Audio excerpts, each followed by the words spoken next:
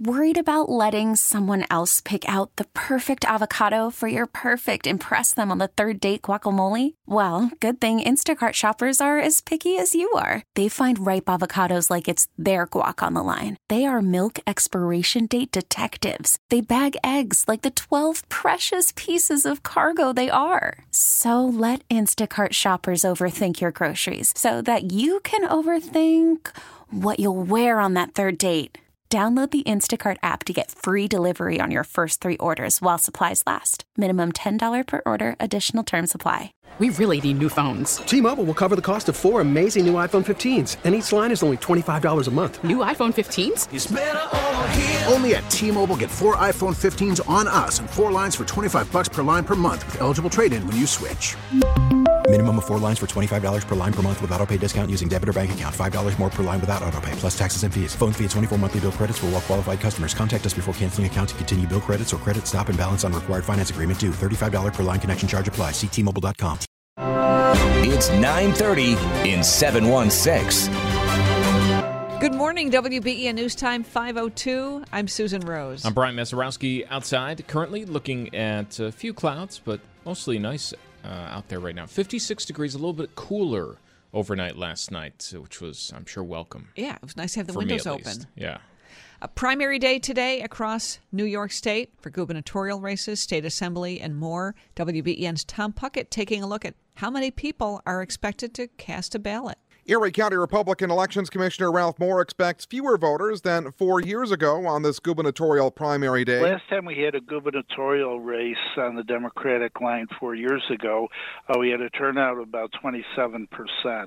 The trending this year from early voting and the number of calls that we received at the office seems it'll be a slightly lower this year. Moore says there appear to be more interest in the 2018 showdown between Andrew Cuomo and Cynthia Nixon. What could we see in August's congressional primary? There's a Democratic primary against Representative Brian Higgins, and there's a Republican primary with regard to the open seat that Chris Jacobs is vacating. That has generated a fair amount of interest, and I think people will be focusing much more on the August election than they are currently on the gubernatorial election. Hear the full conversation online. Tom Puckett, WBEN.com News. Tom, thank you. It is a 3-way race on the Democratic side for governor. Governor Kathy Hochul facing challenges from Congressman Tom Suozzi and public advocate Jumaane Williams. On the Republican side, it's a 4-way battle. Congressman Lee Zeldin, former Westchester County Executive Rob Astorino, businessman Harry Wilson, and Andrew Giuliani, who's Rudy Giuliani's son. Polls open at 6 this morning all across Erie County. The U.S. abortion fight now plays out on the state level after the Supreme Court removed federal constitutional protections. Rachel Scott reports on moves to restrict the sale of abortion pills and on Wisconsin's battle over an anti-abortion law on the books for over 170 years that is now technically the law again. Republican lawmakers are looking at ways to prevent women from receiving abortion pills from out of state. Questions about tracking online activity. But in Wisconsin, where a law written in 1849 has now gone into effect, Democratic Governor Tony Evers is vowing to fight. I don't think that a law that was written before the Civil War or before women secured the right to vote should be used to dictate these intimate decisions on reproductive health. Congressman Brian Higgins speaking out against the Supreme Court Roe decision. You'll hear from him a little bit later on this hour. There was another step forward today for opening up the marijuana industry in New York State. WBEN's Max Ferry has more on who will start to get involved today. Today marks the first day where marijuana processors can apply for the Adult Use Conditional Processor License. This license will allow businesses who are already licensed to process cannabinoid hemp to apply for a license to process adult use cannabis products in the Adult Use Program. The Conditional Processor License will allow businesses to to apply for one and then obtain a license with New York State so that they can process adult use marijuana that's been cultivated by the conditional cultivators who've been licensed. So that could be outdoor marijuana growing or indoor marijuana growing. Process it into different raw ingredients like oils, powders, so on and so forth, so that it can be manufactured and then be used for applications like marijuana edibles, oils.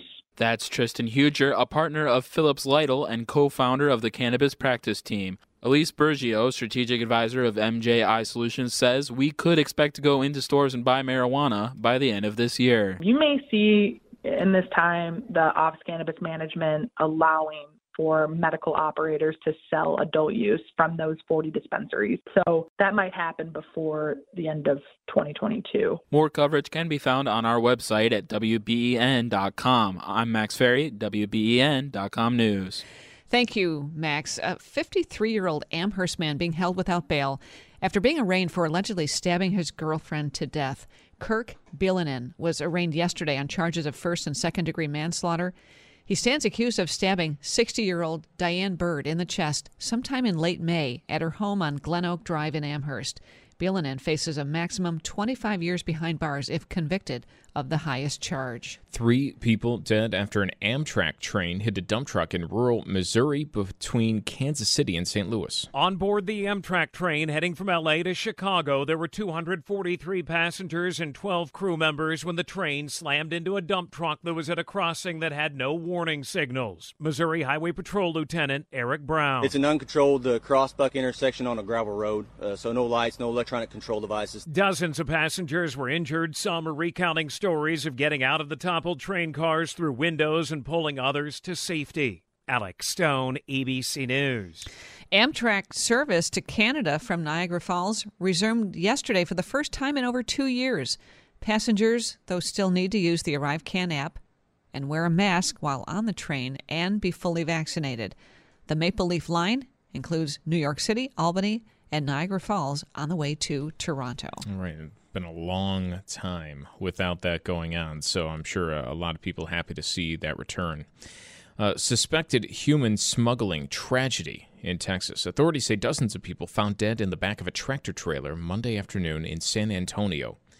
Andrea Fujii has more. Rescuers pulling 16 people from the truck still alive, suffering from heat exhaustion with outside temperatures topping 100 degrees. No signs of water in the vehicle. It wasn't refrigerated. A law enforcement official tells the Texas Tribune it appears people were trying to jump out of the tractor trailer because some of the deceased were found along several blocks, and many of the people appear to have been sprinkled with steak seasoning, perhaps an attempt to cover up the smell of people. Unbelievable story we'll be talking more about with Jim Ryan live in Texas. Authorities say the nationalities of the victims not yet known. The U.S. Supreme Court shining a new light on the separation of church and state and the question of involving religion in public schools. Conservative justices in a 6-3 ruling released yesterday sided with a high school football coach praying at the 50-yard line following games, often with players by his side. The school and some parents were concerned the public prayer would put pressure on student athletes to join. For decades, the court did put the focus on the vulnerability of students to the potential coercive effects of prayers led by teachers and coaches. But the court shifts that focus to protecting the religious liberty of those teachers and coaches as long as there is not direct coercion. That's Terry Moran reporting from outside the Supreme Court. Your exclusive WBEN 7 weather forecast. We're looking at mostly sunny skies today with light winds. Temperatures will be in the low 70s. For tonight, mainly clear and cool again. Overnight lows in the mid-50s. We head into your Wednesday, clouds on the increase. Can't rule out a passing shower on Wednesday with temperatures in the mid-70s. Back in the 80s on Thursday. With your exclusive WBEN 7 weather forecast, I'm Chief Meteorologist Aaron Minkowski. Joining us on the line, Aleece Burgio, MJI Solutions. We're looking at the state of marijuana legalization in New York State. Aleece, thanks for being on. We've talked many times before. We're at a point here where marijuana, you can use it anywhere you can smoke here in New York. It's not illegal to carry on use small amounts anymore. Not illegal to smoke even in some areas publicly where smoking is allowed. Yet it still is not legal to sell or buy in a retail store. What is the holdup and what is happening today? I know, Brian. I feel like we've been having these convos for the last year, and I keep saying, let's see what happens, and it's definitely been a delay, and it's been a tough one to sit and wait for. At the moment, what we do have available to us is an outline for rules and regulations that have already been published. They had an open comment window for specifically dispensaries that closed about a couple weeks ago. We call them the card dispensaries. These are the ones that are going to be up and running hopefully by the end of the year or early next year. That is for incarcerated individuals with marijuana crimes that can show some business experience in order to be able to apply.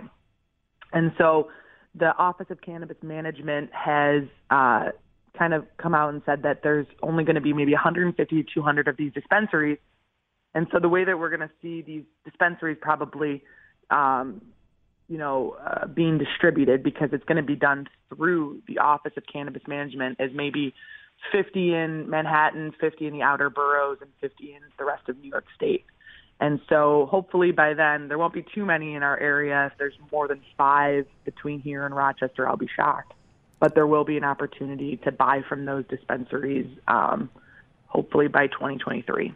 All right. There's growers, there's distributors, processors, dispensary. What else? What other categories still have to be approved before we get to that point? Yeah, great question, Susan. So, even though we do have growers, we have 2 windows of growers that have been open. So the way that New York's doing is they're piecemealing it, which is very difficult to follow if you're not in the space. But so back in April, they permitted adult use cultivators that were transitioning from hemp over to marijuana cannabis.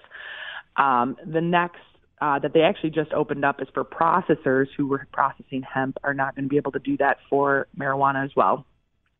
And then those dispensaries, those are the only 3 in addition to the medical operators that have had outlined rules and regulations to enter them into the market. But we're missing probably around 80% of the additional market. And that will be cultivators who are not part of the conditional hemp license transfer. Same for processors, distributors, because right now the only people distributing will be the people making their product. There's not anything listed out for on-site consumption lounges at the moment. Other retail stores, if you wanted to do any of the permits listed in the bill. So a lot of things haven't been addressed yet. We're hoping to see a full package of rules and regulations this summer. But again, don't quote me on that because it has been a bit of a delay. I am kind of, for once, stunned to hear you say, maybe 5 or so, only a handful of places in between here and Rochester that you'd be able to buy wheat, because I'm just thinking down in near Silver Creek on Native territory, there's probably a 2-mile stretch of Route 20 where there's 7 places, just along one road where you can go and purchase marijuana right now without, any of this state regulation. Are any of these places really going to be able to survive and thrive? Or, well, I guess maybe they are if there's only a handful of them, but how surprising is that to you, that number? Sure. So when I'm talking about these specific dispensaries, these are just a part of the overall retail stores that will be permitted. These are just the first ones. And these are the ones that are dedicated to individuals who have been incarcerated and been in part of communities who have been disproportionately impacted and have been able to show at least 2 years of business experience. That's not to say that's the only retail stores that will be in Buffalo or Rochester. I just want to make that clear. But they will be the first, and we don't know how long they'll have that advantage for. If the process to get applications up and running is slow, we might see those stores have a foothold for, the next 6 months, 8 months before other retail stores that are part of the bill are able to apply and get approved for. Aleece, I'm thinking back to all those municipalities that either signed on or rejected allowing marijuana sales in their communities. So for that to happen, I mean, is that years away? I would definitely say it's not years away. They will see some sort of revenue most likely in the next year or so. And don't forget that half of the localities in New York opted out, about 50%. So the 50 that are permitting adult use have been in contact with the Office of Cannabis Management to talk about their zoning regulations and what they want to do for their local town in order to kind of get a head start on alleviating that approach for when retail stores do want to come in. What you're describing, we heard so much in the lead up, right, of state lawmakers who are passing this bill, and they said they wanted, equity. They wanted people within, say the east side of Buffalo to be able to be involved and be able to profit off of this business because they were negatively impacted by the strict marijuana rules for so many years. Yet everything you're talking about here, the wait, the uncertainty, the pre-planning that has to go in, it sounds like it would be really hard for a small, locally owned place to be up and running at any point in the near future. I'll tell you this. It gets a lot easier when you have rules and regulations in its full package. And what I mean by that is it can't be piecemealed where it's a little bit for these dispensaries, a little bit for packaging and labeling, a little bit for labs. It has to be everything, right? And it's, we're only talking about retail dispensaries, but like, for example, a cultivation facility.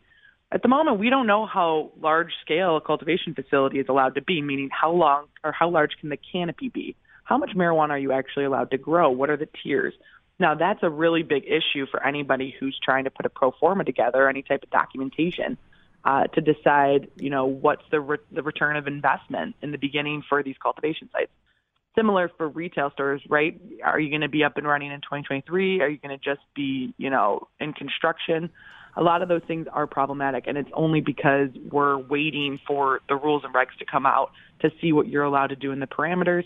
And then don't forget there's comment periods on those rules and regulations, which pushes you out for at least, it could be 2 60-day periods of comment. Does the process inherently, though, give an advantage to, people who have a lot of means? For example, I was thinking a couple of years ago, if I was somebody working in real estate, had a lot of money saved up, you'd be buying warehouses or land with the idea that you'd use it for cultivation in these big spots, and then you'd be ready right away when something were to happen like this, which is a luxury that you wouldn't have if you were, a little more, you had to wait on exactly what the rule was going to be. No, absolutely. I do think inherently that cannabis has been focused on that. I will say that New York State is doing a tremendous job in opening this market up to people who may have had difficulty otherwise in other states. I mean, they really are prioritizing people and communities who've been disproportionately impacted. They've listed out people who qualify as social equity, and it's very broad. It's women, minorities, disadvantaged farmers, veterans. So, they want to get people into this space that may have not had an opportunity in other states, which is, that's really kudos to Majority Leader Crystal Peoples-Stokes because she has been pioneering that bill since 2013. But I agree with you that it does seem like a crazy barrier to entry, especially when we talk about people who've been waiting for a year to do so. That is a very difficult part of this, especially because in the cannabis space, money is running very low. There isn't as many investors. Inflation is high. People are not getting as many, interested monetary backing as they were probably a few years ago. I feel like we're watching Rome get rebuilt. Right? It's tough to see. The biggest thing I can say is that educational opportunities and for allowing people to understand what's going on in the space is probably the biggest thing to make sure you're understanding where the state is right now. What we will be seeing is we're actually putting together the University at Buffalo, my company, and Dr. Lorraine Collins at UB is a panel on July 28th that has speakers from the Office of Cannabis Management. Majority Leader will be speaking in the morning, and a bunch of operators and like Buffalo Niagara Partnership talking about employment opportunities in Buffalo. So that's to do a plug. That's a good thing for people if they're interested in the cannabis space to come on July 28th to the University of Buffalo to learn about what's going on with the state of cannabis. If you had to bet, when Thanksgiving rolls around and the desserts are coming on the table, are the brownies going to legally pack a punch? Man, great question, Brian. Honestly, for me, I hope not, because that is dangerous. Anything that's getting into food that's not regulated is going to put you down because you don't know what you're putting in there. I don't think you'll be buying brownies from a dispensary come November. But hey, if Brian, you're looking to cook up a batch, that's your right. All right. Aleece, thank you. Aleece Burgio with MJI Solutions joining us with a look at the legal marijuana industry in New York, slowly but surely getting off the ground. That's 9:30 in 716. We're back tomorrow with another edition from the studios of WBEN Buffalo. T-Mobile has invested billions to light up America's largest 5G network, from big cities to small towns, including right here in yours. And great coverage is just the beginning. Right now, families and small businesses can save up to 20% versus AT&T and Verizon when they switch. Visit your local T-Mobile store today.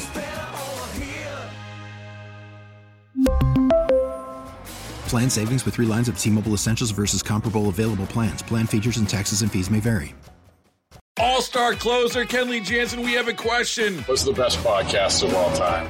Baseball isn't boring, baby. I'm Rob Bradford, and every single day I'm sitting down with the biggest names to show you this great game is the greatest game. It's my podcast. It's my passion. It's a cause I started more than 2 years ago and is now the most prolific national daily baseball pod there is. Another fact. So jump aboard the BIB Express. Follow and listen to Baseball Isn't Boring, presented by Wasabi Hot Cloud Storage on the free Odyssey app or wherever you get your podcasts.